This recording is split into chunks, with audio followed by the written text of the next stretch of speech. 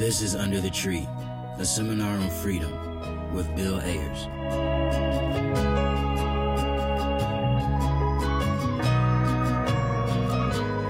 Welcome back to Under the Tree, a seminar on freedom. I'm Bill Ayers, and I'm here with Malik Alim, producer, engineer, mixmaster, and irreplaceable teacher. That was the generous guitar gorilla Tom Morello getting us started, singing a song of freedom. Tom shows up wherever and whenever people gather together in the ongoing and deeply human quest for peace and justice, for freedom. We gather here for our seminar on freedom, and regular listeners know that that title, Under the Tree, is a metaphor meant to signal that when the topic is liberation, the classroom can be a park or a house of worship, a storefront or the street, a distribution or exchange site for mutual aid, or a factory floor, a people's assembly, a demonstration. Anywhere we come together and choose to unlock our collective wisdom and pose the fundamental questions once more. Who are we? How did we get here? Where do we want to go? And what is to be done? Those questions transform our gathering together into a classroom without walls. The whole wide city or a small village as our school. This intentional community, an underground university, a fugitive space, an insurgent academy. What binds us together is a commitment to look at the world as if it could be otherwise, and then to get busy in a project of repair. We open each episode with a poem, our common practice and our ritual announcement the seminar is in session. It's a time of reflection, a moment of Zen. Today's poem is from the revolutionary artist Bertolt Brecht, and the poem is A Worker Reads History. Who built the 7 gates of Thebes? The books are filled with the names of kings. Was it the kings who hauled the craggy blocks of stone? And Babylon, so many times destroyed, who built the city up each time? In which of Lima's houses, that city glittering with gold, lived those who built it? In the evening when the Chinese wall was finished, where did the masons go?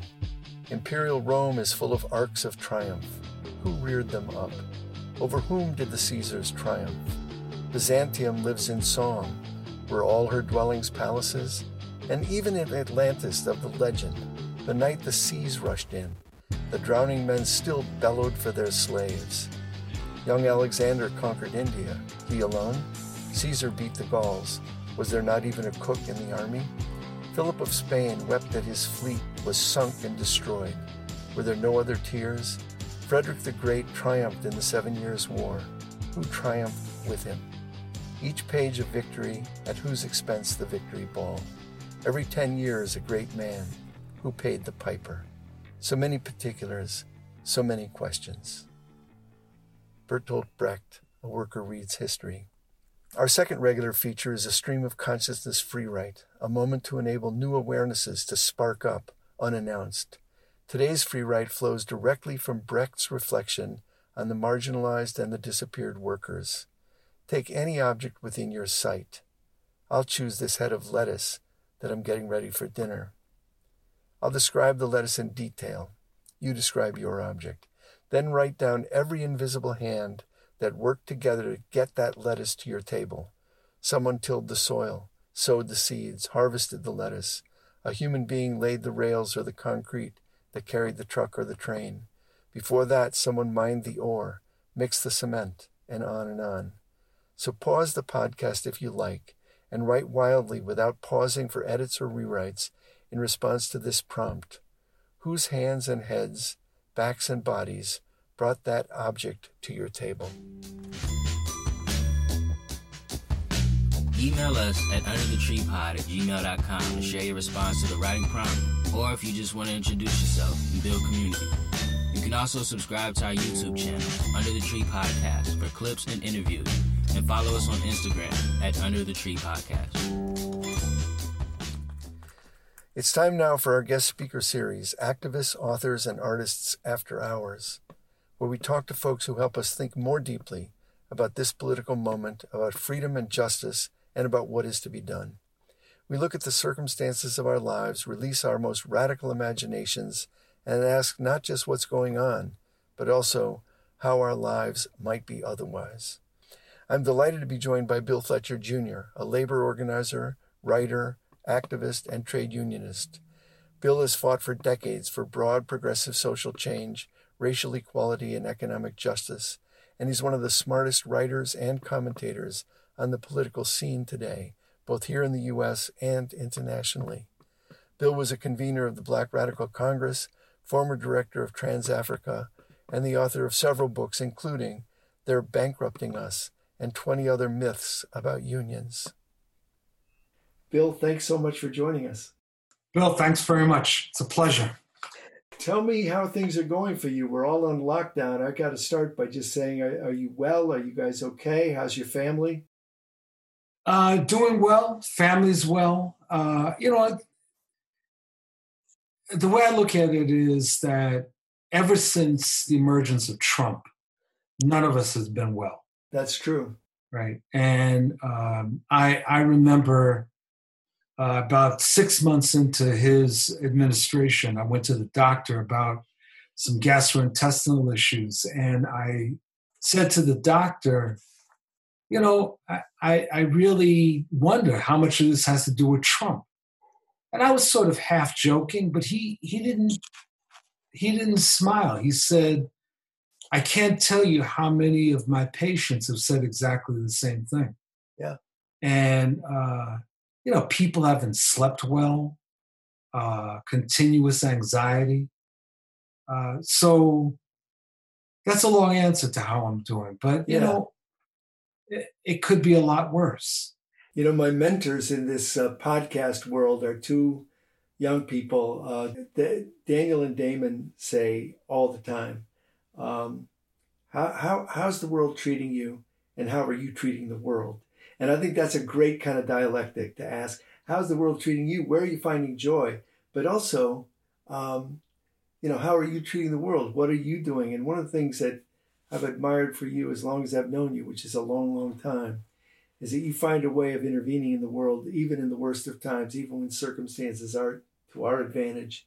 And I think that's something that is a lesson for activists and organizers. You are, for me, a quintessential organizer. So the world's not treating you that well, but I know you're fighting back because you always have. Do you remember? Yeah, you have to. I don't know if you remember, but one of the times, I've read your stuff and I've known you for a long time, but one of the places that you and I met, and you may not remember this, but it was at the farm of John Brown up in the Adirondacks, and it was John Brown Day, and you were the guest speaker, as you're a guest speaker here. And I remember going from the courthouse in that little upstate town, walking a mile or two over to the farm where John Brown and his family are buried, and being greeted by busloads of kids from the Bronx, African-American kids singing, dancing, all of us celebrating John Brown's birthday. You remember that? Mm-hmm. I do. And what I remember most clearly is you situated John Brown in the history of Black liberation in a way that was very unique and very touching. I don't know if you remember any of that, but maybe you'd say a word about John Brown. He's as I've often said to my friends, he's the one white person in American history who I trust, and the rest of them I'm not so sure about. Well, it's interesting because I just finished watching that Ethan Hawke series about John Brown, and I think it's really important for people to appreciate that John Brown is probably the most controversial white American figure in history. Right. That mainstream history simply can't figure out what to make of John Brown. Right. And that's very fundamental. And that, what do you make of a white man who put his life on the line, the life of his family, in open opposition to slavery, not simply verbal, but militarily? It's really amazing. And I remember, Bill, when I was a kid, watching this old movie called Santa Fe Trail I remember, from 1940 with, oh my God, I can't remember all the actors now. But what was interesting was it was basically situated in the lead up to Harper's Ferry. And it presented Errol Flynn. Errol Flynn was in it. And it basically presented Brown as a nut. Exactly. As a complete nut, as a complete fanatic. And that's the thing about John Brown. But for African Americans, he's not a nut. This is just a remarkable figure. Yeah, he did what had to be done, and he wasn't compromising about it. He was absolutely all in. When we were underground, Bernadine and I made a voyage to Harper's Ferry to see one of our heroes, and the portrayal of John Brown at Harper's Ferry 40 years ago was an absolute insane person with these wild eyes and his hair blowing in the wind with a torch, and that was John Brown. Nat Turner as well. They were both insane, because why would anybody do what they did? But actually, when you look back on it from 150 or 200 years, you can say, yeah, that was a sensible reaction to an absolutely unspeakably vicious and cruel society. He unfortunately wasn't a good tactician. That's an understatement. Right. And which I think the Ethan Hawke version in that last episode dramatized the terrible mistake he made. And I always I think about this wonderful book, Fire on a Mountain. Love that book. Yeah. And just wondering what might have happened had he done what was suggested in that book, which was to basically grab the weapons and head for the hills, Yeah. But he was practicing. I was joking with Carl Davidson about this. He was actually practicing a form of the Foucault theory. That's right. 1859. Basically assuming that by seizing the armory that the masses would rally, and he didn't get that one right. Well, so maybe he was a Guevarist, or maybe that's why the Weathermen loved him so much, because we made the same errors in many ways. But at the same time, in his defeat was also his victory, because in his defeat, he was able to have, I think it was only 7 or 8 days, where he was in jail. He was being held to be executed, and he spoke to the world in an eloquence that was unmatched from any white person. And well, that's a fun way to begin, but I want to go a couple other directions. I noted at the beginning that you were a longtime labor organizer and a longtime racial justice activist, and I wanted to talk to you a bit about the labor movement, and also about, really, I guess I'd like to start with this political moment. We are right after the election of Joe Biden and Kamala Harris to the leadership of the nation in Washington, D.C. We witnessed the electoral defeat of Donald Trump and Mike Pence. How do you assess this political moment? Where are we? And a small question: what is to be done? To coin a phrase, well, let's just start with the election, because there's sort of the larger moment. Mm-hmm. And so if you talk about the larger moment globally is a moment of two tectonic plates that are crashing together. Environmental catastrophe and economic crisis. And this underlies the tension that the world is facing. 2020 has had its specific variation on this, which included the pandemic, economic collapse, the police killings, with the response being the protests and uprisings, and massive red baiting. And it's interesting, Bill, it was 101 years ago that we saw something very similar in 1919. Right. Actually, the same type of phenomena. It just wasn't an election year. So all of that is the background within which we're operating. Then the election takes place, and this is an election that I think you can characterize by 3 R's: race, revanchism, and the rejection of reality. And that the race was a combination of the racial demagoguery of Trump, not just this year, but for 4 years. It was characterized by the explosion that resulted from the police murders and then ultimately the killing of George Floyd, and massive protests that unfolded that had a very contradictory effect on this country. On the one hand, certainly when it came to the election, large numbers of African Americans and youth were inspired to vote. There were the scale of the protests were historic. By the same token, the protests were used by Trump in much the way that Nixon did in 1968. Trump ended up channeling Nixon and on the whole issue of law and order and stability. And it reminds us that again and again that there's large sections of the population that may intellectually say that they are on the side of justice. But when people protest, they default to panic. They default to a demand for security. Mm-hmm. And we saw that in 68. We saw it again this year.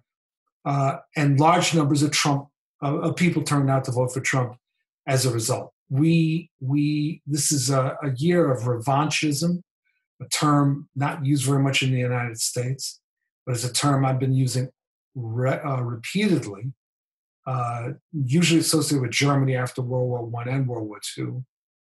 And for your listeners that aren't familiar with it, it's a term referring to a politics of revenge, but a very specific kind where a movement is asserting that something was taken from them, mm-hmm. that they want back. And for the right-wing populist movement that has developed, reemerged in the United States, there's several things that they want back. They want a restoration of the old racial relations and a white republic. They want the restoration of the gender relations of the 1950s. In fact, when Trump spoke prior to the election and he was appealing to white women, the white women he was appealing to were Donna Reed and June Cleaver. Mm-hmm. He was completely out of touch with women of today. And he was speaking to a very particular thing. And his idea was, and the idea of his movement is a restoration to those gender roles.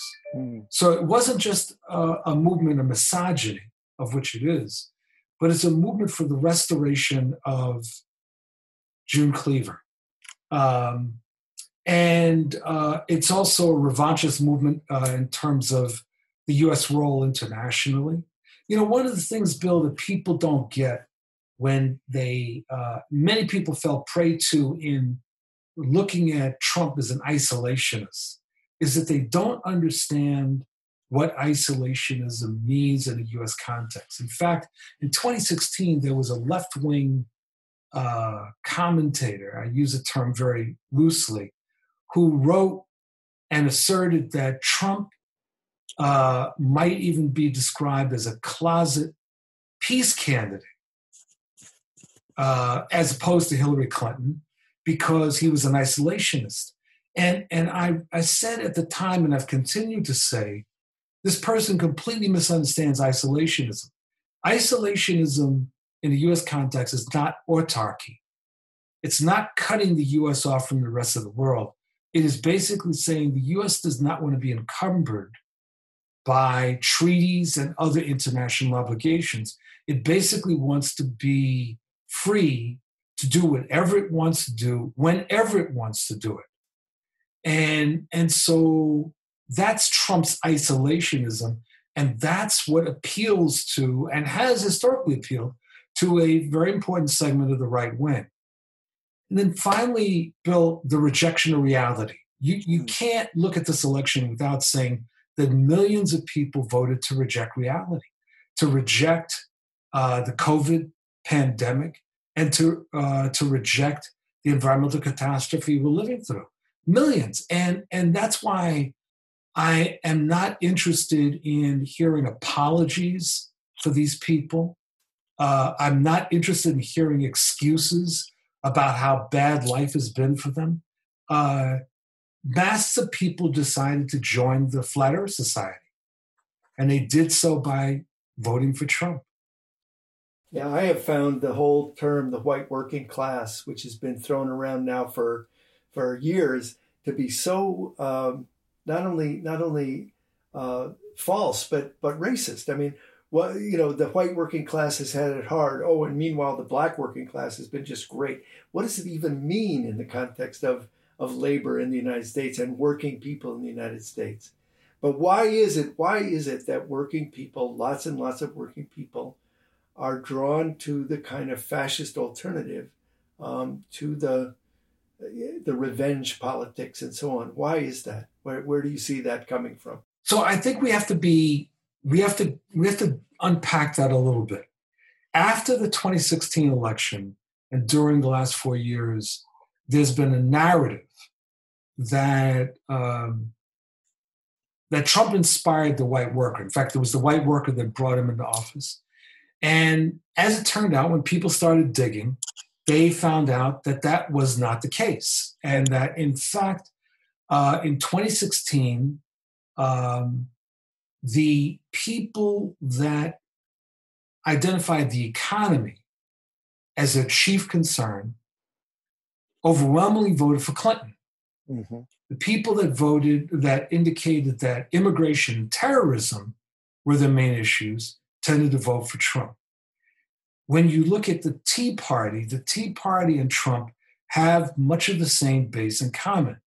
They are white overwhelmingly, and they are also rooted more in the middle strata and upper levels. So what Trump did is that economically, he won the majority of every sector of whites.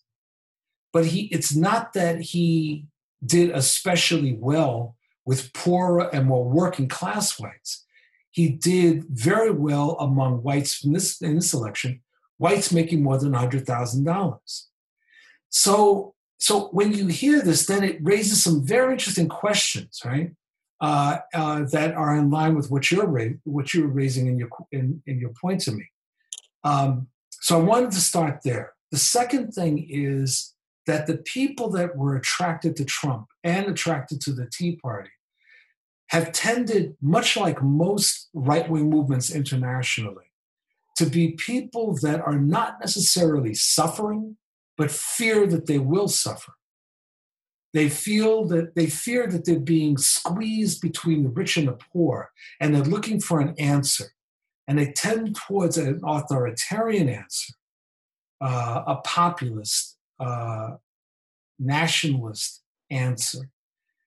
That's who is his base, or has been his base. Now, while it is true that large numbers of union members apparently, allegedly in this election, like in the last one, 40% voted for Trump. Mm.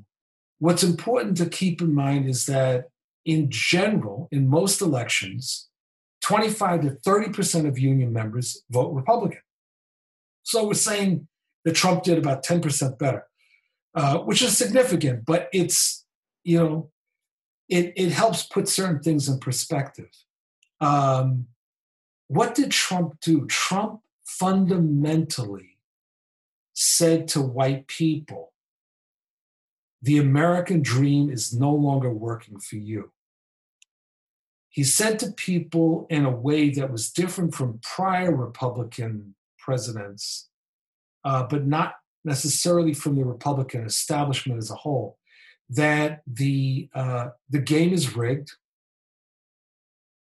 that the economic policies that have been followed have not been to your benefit, that you're the victim of Jews, you're the victim of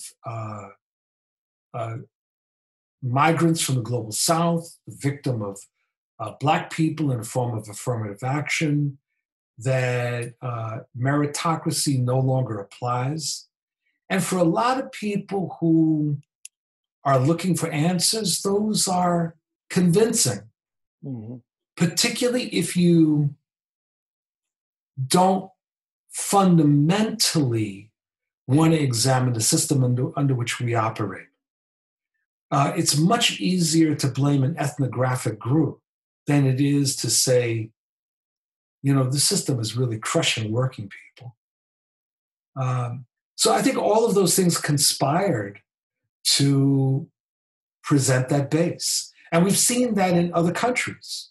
So it's not unique to the United States. What is not so much unique, but something identifiable in the US is the impact of settler colonialism and the whole notion of the US as a white republic, which is so central to the message of Trump and always has been. And you looked back at 1919 and also 1968. Those are both instances where, interestingly, Nixon also ran for president as a peace candidate. You remember Humphrey was so chained to Lyndon Johnson and so chained to the war in Vietnam that Nixon could actually position himself to get both the warmongers and elements of who wanted to think we should get out of Vietnam to go in his direction. But in both 68 and 1919, the natural base for white supremacy that is always there in America was mobilized and structured in a certain way that it had an impact that when it's disparate and unorganized, it doesn't have. But these last 4 years, I've never seen that base so mobilized and so coherent and so aware of one another in a certain way. And we're living through the results of a trajectory. Well, on one level, you could say the trajectory starts in 1607, but more recently, 1964, and Goldwater's defeat, but his message, along with George Wallace, that there's a trajectory, the Southern strategy of Nixon, the white people's strategy, and looking at the way that the Republican establishment played the race card continuously and was playing with the creation, much like Dr. Frankenstein, of their own monster, which, as in the Frankenstein, the doctor thought that he could control.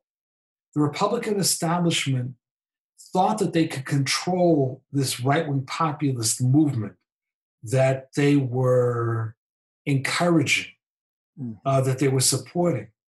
And at a certain point, they could no longer control it, which is one of the reasons that they were so shocked in 2016 by how decisively Trump was defeating one Republican establishment politician after another. This was not something that they counted on. They were assuming that, much like the Tea Party movement, they could utilize it, but then reined it in. But the monster ran away. What is the role of the labor movement today in terms of the context you've just set up? Well, there's what the role should be. Yeah, still in crisis. I mean, organized labor is still in crisis. That's right. It very much is. Well, organized labor has not only been in crisis, but it's part of the crisis is strategic paralysis. And that you can see over the years, and it's been manifested in different things, including the split in AFL-CIO in 2005. You could look at the aftermath of Trump's election in 2016 and the silence within AFL-CIO in the aftermath. They're all symptoms of this crisis. And And organized labor finds itself in this problem in part because it has, by and large, tried to avoid dealing directly with issues of race and gender, dealing directly with the danger of a right-wing populist movement. So the theory and practice, as articulated by the founder of the American Federation of Labor, Samuel Gompers, was that unions and the labor movement should engage in fights around wages, hours, and working conditions. It was called pure and simple unionism. And even though there were elements of the union movement, including Industrial Workers of the World and others that fought that, that has been the dominant framework. That's what we've been up against. So the movement has been largely unprepared to take on the fight against right-wing populism. It's like when your cannon are rusty and have been filled with water, you can't all of a sudden say, let's put the gunpowder in and the shell and fire it without the damn thing blowing up on you. Mm-hmm. And that's a lot of what has happened in our movement. The cannon are rusty. Now, what the implications of this are severalfold. One is that we absolutely need to retire most of the current leadership of organized labor. Mm. But even in that, the deeper problem is to embrace a different framework of trade unionism. And part of that framework is recognizing that in the face of right-wing populism, in the face of growing authoritarianism, including neoliberal authoritarianism, that the movement can't sit back and say, this is not a labor issue. This is not something for us to engage in. We'll leave that to the political parties. This is a moment when we have got to be actively engaged and create a practice of social justice unionism. Explain that, expand on that, because I think that's a hugely important concept. And being a Chicagoan, I've been privy to watching the Chicago Teachers Union really in a very practical way manifest just that notion. Absolutely. They're a quintessential example. Mm. Social justice unionism is basically the notion that the role of the union is to represent workers, not just to represent bargaining units. And the representing the role of workers does not stop at the end of the workday. And it does not stop when the workers leave the workplace, but it's dealing with what are the issues that workers are facing, both at the workplace and in the community. And it is a unionism that sees itself as engaged in a fight for power, and not having to sit back on its heels waiting for capital to make the first moves, but essentially demands of us that we think, how do we increase the power of working people? So you're right, the Chicago Teachers Union is an excellent example. And what they did and have done repeatedly is to make the issues that they raise the issues of the community and vice versa. And so there are a few examples historically of that. Another example that I like to hold up is that of the Packing House Workers Union, which no longer exists. It's merged into the United Food and Commercial Workers. But one of the things that I found fascinating about them, Bill, was that this was a union that actively fought racist discrimination throughout. They fought the hiring policies of the employers. They didn't just wait till people were brought in. They fought discrimination in the workplace. They built relations with communities, in fact, and including helping to build community-based organizations. It's really a remarkable form of unionism. So there's a historical basis for what I'm talking about. This is not my just articulating some general vision. Right. Unfortunately, though, that's not the character of most of the union movement. Right, but going back to the teachers union, it also is interesting to me, and tell me where I've got this wrong, that the teachers union, largely women led in Chicago and nationally, the nurses unions and the domestic workers associations, those are all examples of women led unions that tend to put forward in the forefront a common good model, a justice model of why they're organizing.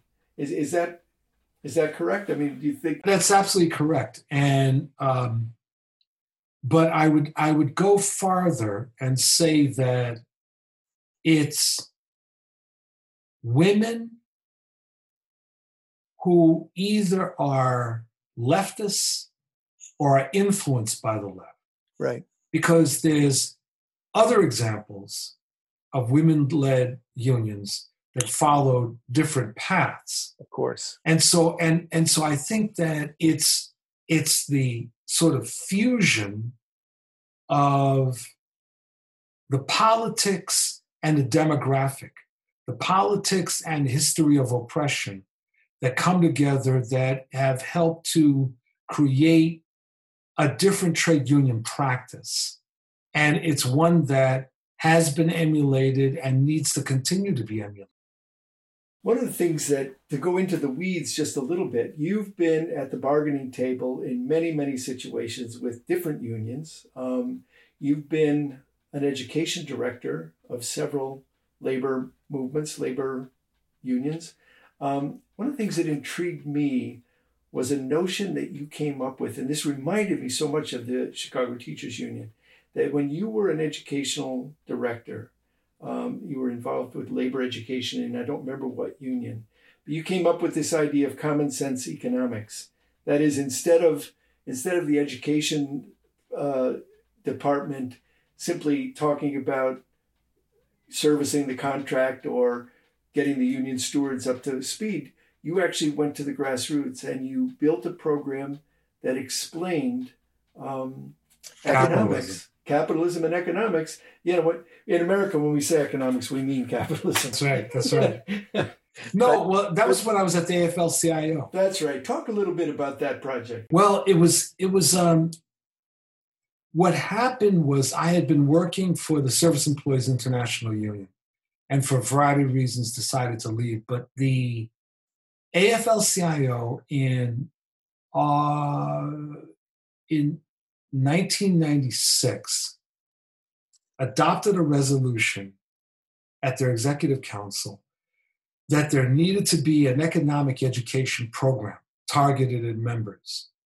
Now, this was very significant because the AFL-CIO had not done something like this in the past. What influenced them was, to a great extent, voting patterns among workers, among particularly union members. And this problem, this historic problem of what I said before, 25 to 30% of union members voting Republican. And people were trying to figure out, why is that, right? What's going on? And so there was a decision that there needed to be an economic education program to, in the words of the former president of the Communication Workers of America, create a framework so that workers can open the paper in the morning, look at what's happening, and make some sense out of it. That's part one. And part two is, after making sense of it, doing something about it. So I was hired as the education director, and I was commissioned with making that happen, taking that resolution and turning it into some sort of reality. And we went about doing that. It was an amazing experience. Now, the problem that happened, which is heart-wrenching, is that we developed, in conjunction with different union activists, with the Center for Popular Economics, with a variety of different education programs, we developed a curriculum. And actually, we developed a curriculum, we developed a CD-ROM that was used, we developed a number of things. And then we started doing train-the-trainers, because our theory was we needed to have a lot of barefoot educators. Right? Excellent. and to get people out there to talk about what was going on. We had an interesting fight, Bill, because there were some people that said only economists could do this. And we said, no, if that's the case, then this is done. We're finished, right? And so we taught people how to do it. The problem was that there is such an anti-education culture within our movement that the kind of resources that were needed throughout the entire movement were very limited. And in my own case at the AFL-CIO, because of a particular financial crisis, they basically plateaued us. So we were at a point of getting ready to fully operationalize this. We needed more resources, and we couldn't get them. A number of the affiliates that were supposed to take this and do it with their own members, they faltered. And so the project dried on the vine. Yeah. But I like the idea of barefoot educators. It harkens back to Paulo Freire or to the freedom schools in the South. It's ordinary people unlocking the wisdom and training folks to be able to unlock the wisdom of other folks. And that's really the model of a democratic model. And that was our model. And in an interesting way, one of my favorite books of yours is They're Taking Our Job. No, it's... They're Bankrupting. They're Bankrupting Us, and 20 Other Myths About Unions. And it's in a series with Beacon Press. That's right. I think Roxanne Dunbar Ortiz has one. There's one called They're Taking Our Jobs and 20 Other Myths About Immigrants. That's right, by Chomsky. By Chomsky. Aviva Chomsky. Right. Aviva Chomsky. And then I have one called You Can't Fire the Bad Ones and 18 Other Myths About Teachers and Unions. So it's all part of the same idea. But in some ways, your work with this educational project, I look at that book you did on unions as a primer for anyone who wants to understand labor, both historically and the current crisis. I think it's a primer. Here's 20 myths. Here's the answer to 20 myths. And here's how you can put this in your backpack and carry it out into your organizing work. I mean, I was just fascinated with reading it, and it helped me. It gave me some artillery. Thank you. And I'm just curious how you did that come from the same spot, or what inspired that book? Oh man. Well, so there's how that book happened and what inspired it. So I got a call one day from someone at Beacon Press who wanted me to write this book and said that there was a series that you just described. So, and she said, there's all this was in 2011, there's this renewed interest in unions, but what they've discovered is how much or how little people really know about unions. Exactly. Right? So I said, okay. But what inspired it, once I agreed to do it, was that I was flying from San Jose to San Diego one day on my way back home, but I had to fly through San Diego. And I was sitting reading a book about global trade unionism. And there was this young woman sitting in the window seat. I was on the aisle. And all of a sudden I noticed that she was like looking over towards me. And I didn't know whether she was like looking at me or I didn't. So I looked over and she smiled, very friendly. She was probably in her 30s. And she said, I'm always interested in what people are reading. What are you reading? Well, I was excited. So I started telling her about this book about the global labor movement or global trade unions. And then she looked at me and she said, what is a trade union? Wow. Exactly. Wow. And at first I thought she was joking around. And then I realized that she was serious. So I went about explaining to her what a union was, using different examples. And she nodded her head in the way that people do when you know they have not a clue as to what you're talking about. So when I wrote the book, every day I would sit down and I imagined myself being at Starbucks, talking to this woman. And I was thinking about the kinds of questions that I would guess that she would be asking me and my replies. And so the entire book was in some ways the result of a fantasy, a fantasy discussion between me and this woman. And I had a lot of fun doing it. I think it's a great project, and I think the book is great. Name a few of those myths. So they're bankrupting us is myth number one. What else? That's right. Unions are all mobbed up. Right. Unions are all racist. Unions, we don't need, we needed unions once, we don't need them anymore. Right. They're self-interested. That's right.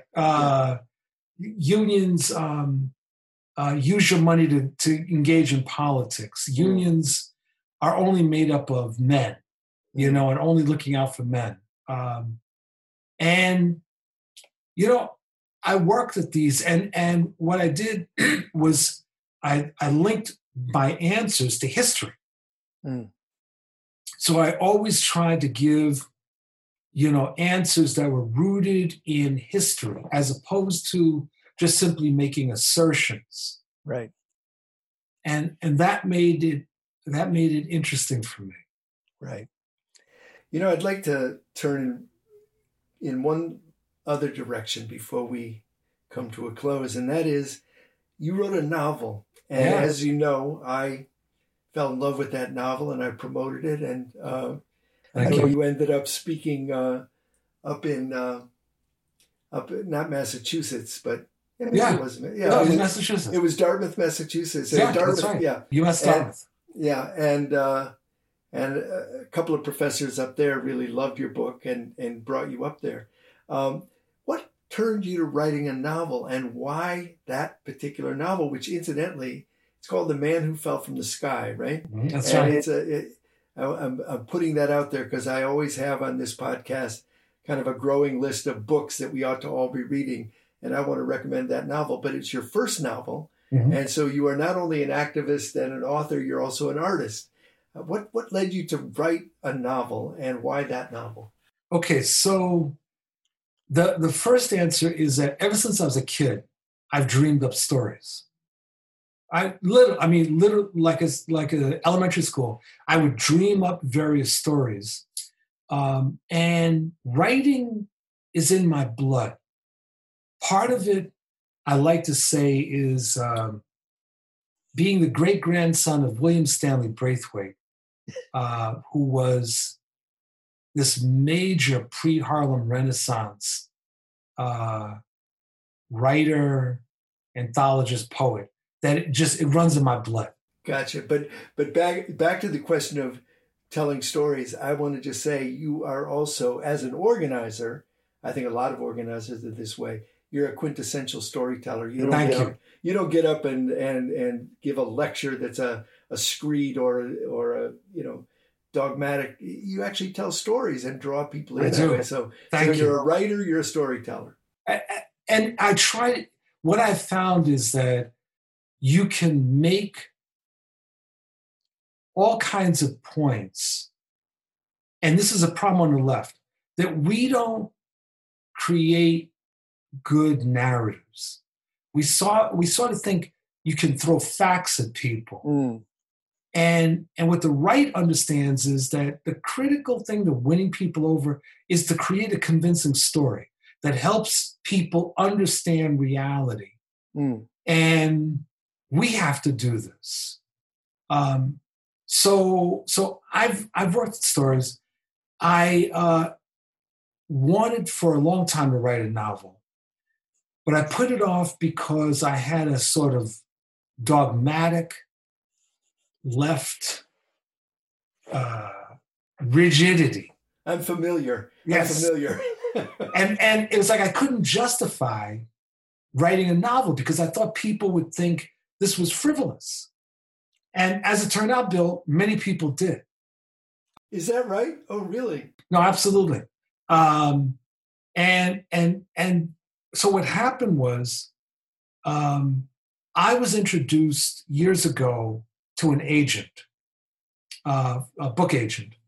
And I decided after writing Solidarity Divided to write a novel.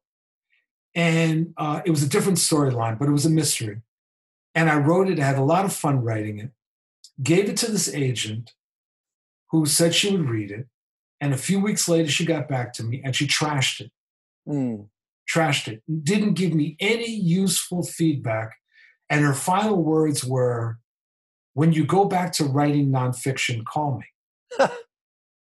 And had I not had fun writing that, I would have been crushed. Right. But as it was, I basically put any further fiction writing on hold until I came up with this story in my head that laid the foundation for The Man Who Fell from the Sky. And I'll explain to your listeners the story. But the bottom line was, on vacation, I spoke with my wife and daughter, and I told them about this.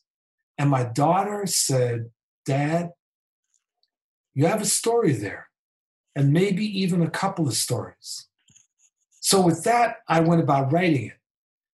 The story is... But don't kill the ending. Don't give it away, because it's a mystery. It's a very intriguing mystery, yeah. Yeah, no. The story is situated in 1970, mainly in Cape Cod, Massachusetts, and begins with the murder of a white construction contractor who is someone that people look to in the community as a straight-up guy. And a Cape Verdean American journalist and his friend, who's an Italian-American police officer, begin looking into the story.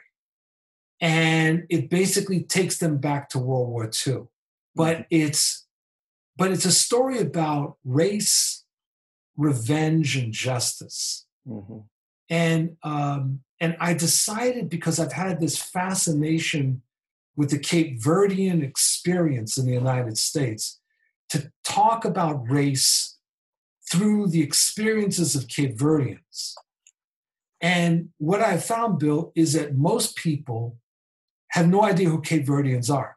Exactly. You know, it's like I mention them, and it's like they'll look at you and they don't want to admit that they don't know. But you can tell in their eyes, they have no idea. Absolutely. But in New Bedford, Massachusetts, they know. And my professor friend who got a hold of you, he's Cape Verdean himself. Right. Right. And for your listeners, Cape Verdeans were the first post-1492 African population to come voluntarily to the Americas. And they started coming in the 19th century, and their experience was complicated because they were under the Cape Verde archipelago is 500 miles off the coast of Senegal.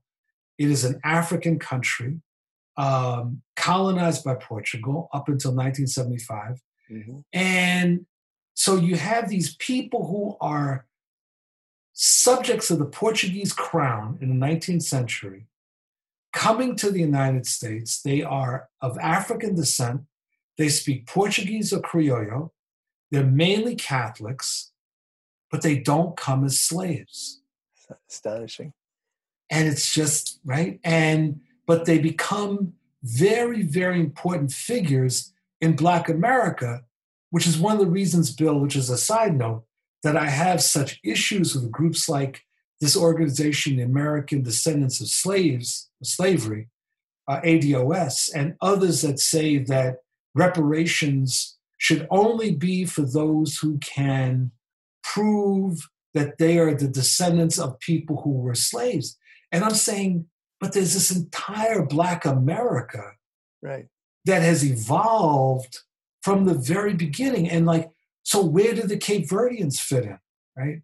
So I decided to do that. I had a lot of fun doing the story. And the response was amazing. That's an amazing story. And as I say, it's a mystery, and it's filled with corners that you didn't see coming. And I really recommend it. Thank you. Are you working on any novels now? I finished the manuscript for the sequel.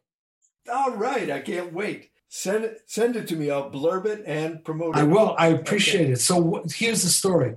My publisher for the first one has basically put things on hold because book sales have been really bad for him during this pandemic.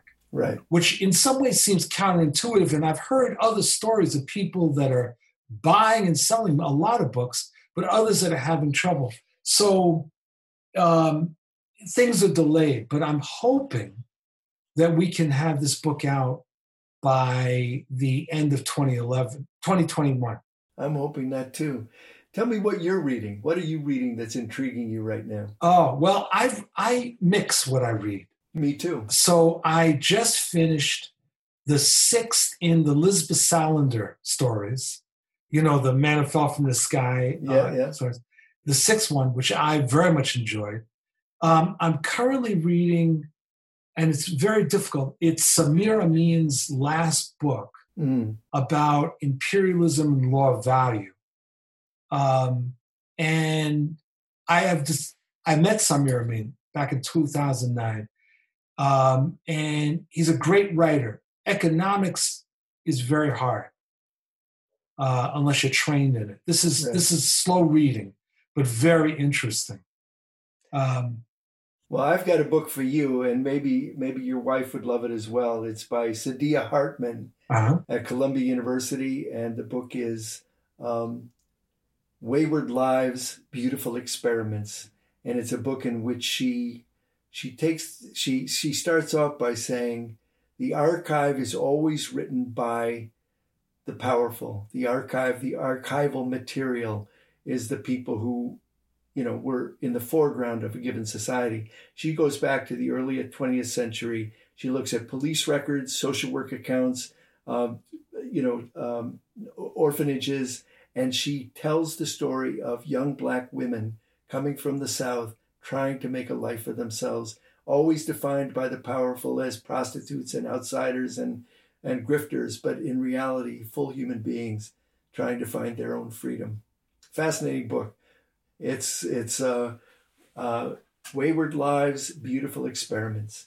Listen, let me ask you lastly, and I wish I could talk to you for hours, but I think we're going to have to agree we'll meet up at Busboys and Poets with our spouses when this thing passes. But let me ask you how people can find your work, how they can follow you, how they can get in touch with you, should that be possible, and so on. So my personal website, which I don't update as much as I should, is BillFletcherJr.com. Right. All one word. I'm the executive editor of a project called GlobalAfricanWorker.com, which is a web magazine that was started on a volunteer basis back in August 2019. And we have some great stuff there, and we're trying to expand that and eventually include a podcasting component to it. Right. So those are the two best ways to reach me. And I do respond, as you know. I respond very quickly to people. You sure do. And I read you on Portside sometimes, in these times, other times. But you're a prolific writer and a very generous activist. And I really am so grateful that you joined me for this short amount of time. But let's stay in touch. Absolutely. Thank you very much.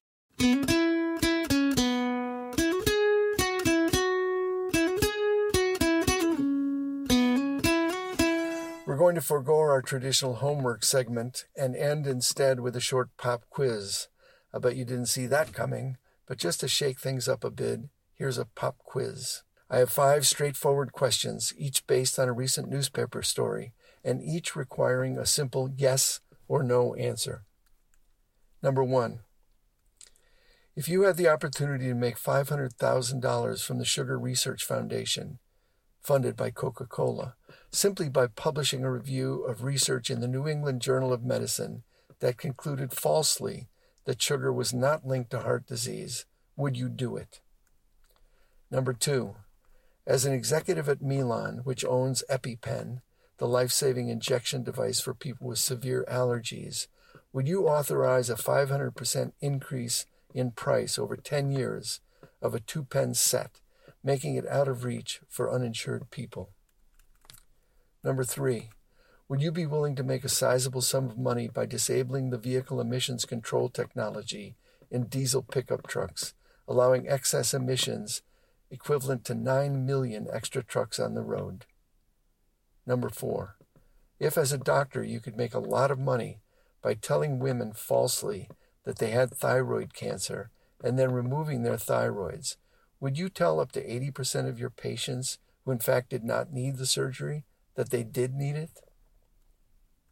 Number 5, if offered a cash incentive, would you join over 5,000 fellow bank employees in signing up myriad customers for bank accounts that they didn't authorize, didn't know they had, didn't need, and did not understand, and ended up costing them exorbitant fees? That's the pop quiz. If you answered no to all 5 questions, I'm sorry to tell you, you cannot be a good capitalist. If you answered yes to 3 or more, enroll in the nearest business school and join the ranks of the well-mannered barbarians with their MBAs clutched in their hands.